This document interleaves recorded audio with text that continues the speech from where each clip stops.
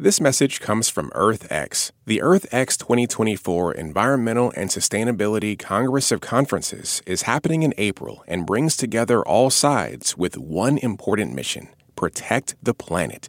Go to earthx.org to register. This is NPR's Life Kit. I'm Mariel Segarra. 2022 was the fifth hottest year on record, according to climate researchers in Europe. And that's not exactly surprising. In fact, the last 8 years were the hottest 8 on record. Now, I know hearing stats like this can be depressing and overwhelming, especially when that's where the news report ends. But today on the show, we're bringing you some actionable advice on this topic. Stay tuned for a conversation between Morning Edition host A. Martinez and NPR climate reporter Julia Simon.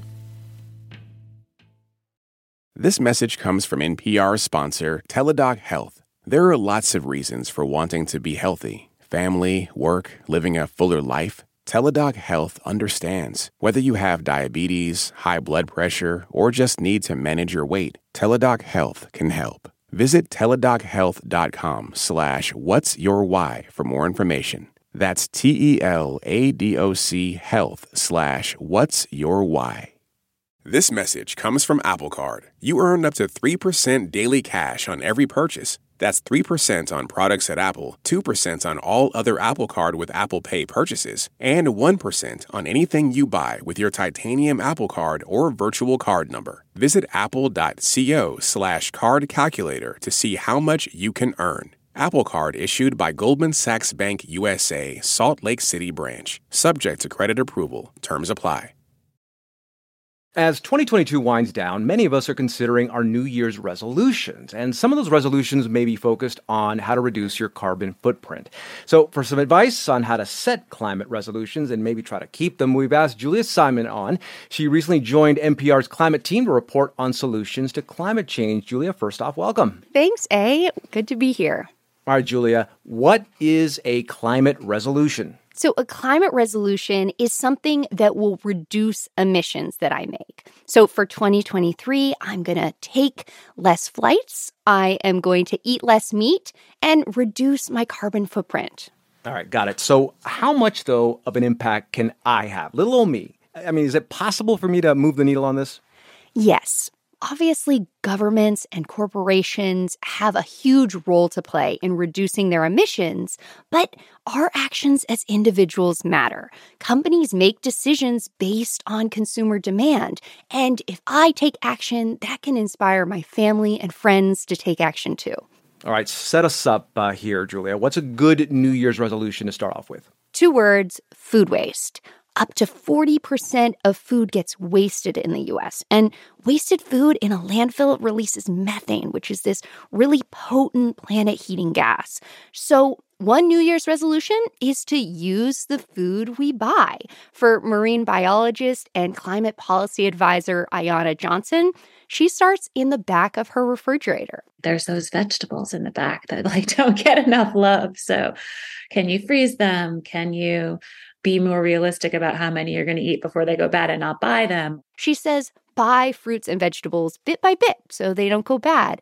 And if you go out to eat, take the leftovers home. Really, you're not sacrificing anything. If anything, you're sacrificing the guilt that's associated with wasting food. And I think we could all use a little less guilt. Food waste, it accounts for up to 10% of all emissions globally. So this is a really good resolution to start with.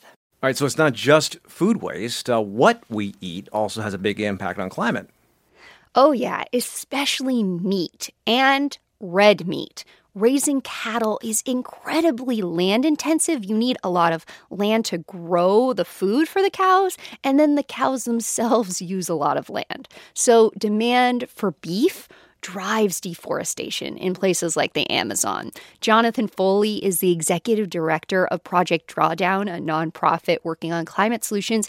He says taking on meat as a climate solution is all about incremental steps. You don't have to be perfect to make a difference. And so cutting back on red meat, great, do that. I've done that. I have not become a vegetarian, though, partly because I would probably get divorced if I did. My wife wouldn't stand for that. So your resolution doesn't have to be absolute, like no meat in 2023. You can start small by eating meat once a week, or go bigger, once a month. And if you're already a vegetarian, try reducing dairy. Vegan Wednesdays, that also has an impact. You know, Julia, I have been plant-based since June, so I can feel my footprint getting smaller and smaller. Good for you, A. Yeah, we will follow in your footsteps. Now, what about in my house? Because, okay, so maybe I can get solar panels on my roof, or maybe a super efficient heat pump for heating and cooling, but that's a lot of money. I mean, that's thousands of dollars. Anything out there that's cheaper? Yeah, you can do some weatherization of your home or your apartment, and it sounds boring, but some of the most important climate solutions are the boring ones. Here's Foley at Project Drawdown. If you feel a draft, that's pretty bad, because even if you can't feel it, you still have drafts. And that's just throwing money literally out the window.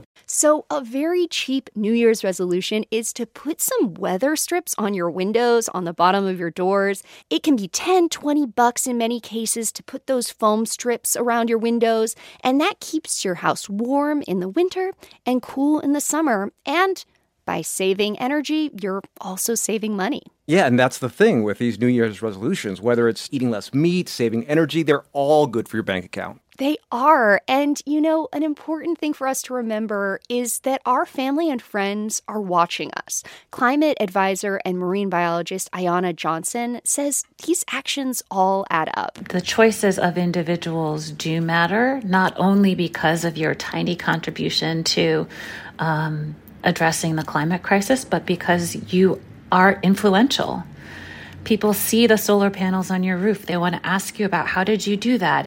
So setting climate resolutions for 2023 can have a long-term impact. What about a resolution for reducing emissions from the ways we get around? So if you're someone who flies a lot, this year, try reducing your air travel. Flying makes up about 2% of emissions, which doesn't sound like a lot, but if that was a country, it would be one of the top 10 emitters.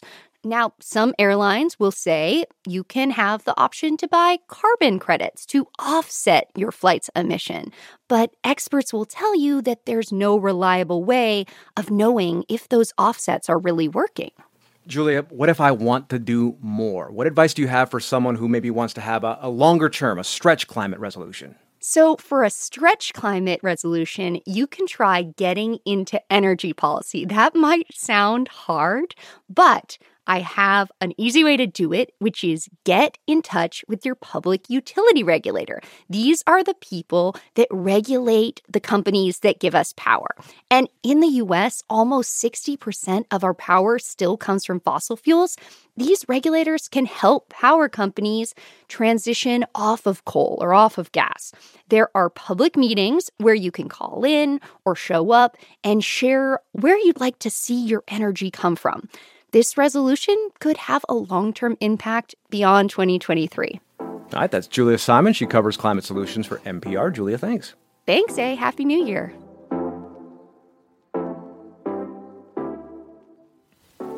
For more Life Kit, check out our other episodes. We have one on reducing your food waste and another on sustainable fashion. You can find those at npr.org/lifekit. And if you love Life Kit and want more, subscribe to our newsletter at npr.org/lifekitnewsletter. And speaking of changing behavior, the latest episode of TED Radio Hour has the most common resolutions people make around this time of year and new reasons to stick with them from scientists, researchers, and other experts. So check that out wherever you're listening to Life Kit right now. This episode of Life Kit was produced by Sylvie Douglas. Our visuals editor is Beck Harlan, and our digital editor is Malika Gharib. Megan Kane is the supervising editor. Beth Donovan is the executive producer. Our production team also includes Andy Tagle, Audrey Wynn, and Claire Marie Schneider. Julia Carney is our podcast coordinator. Engineering support comes from Brian Jarbo and Gilly Moon. I'm Marielle Segarra.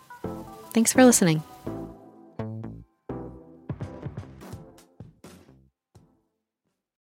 This message comes from NPR sponsor Charles Schwab with their original podcast, Choiceology. Choiceology is a show about the psychology and economics behind people's decisions. Download the latest episode and subscribe at schwab.com/podcast.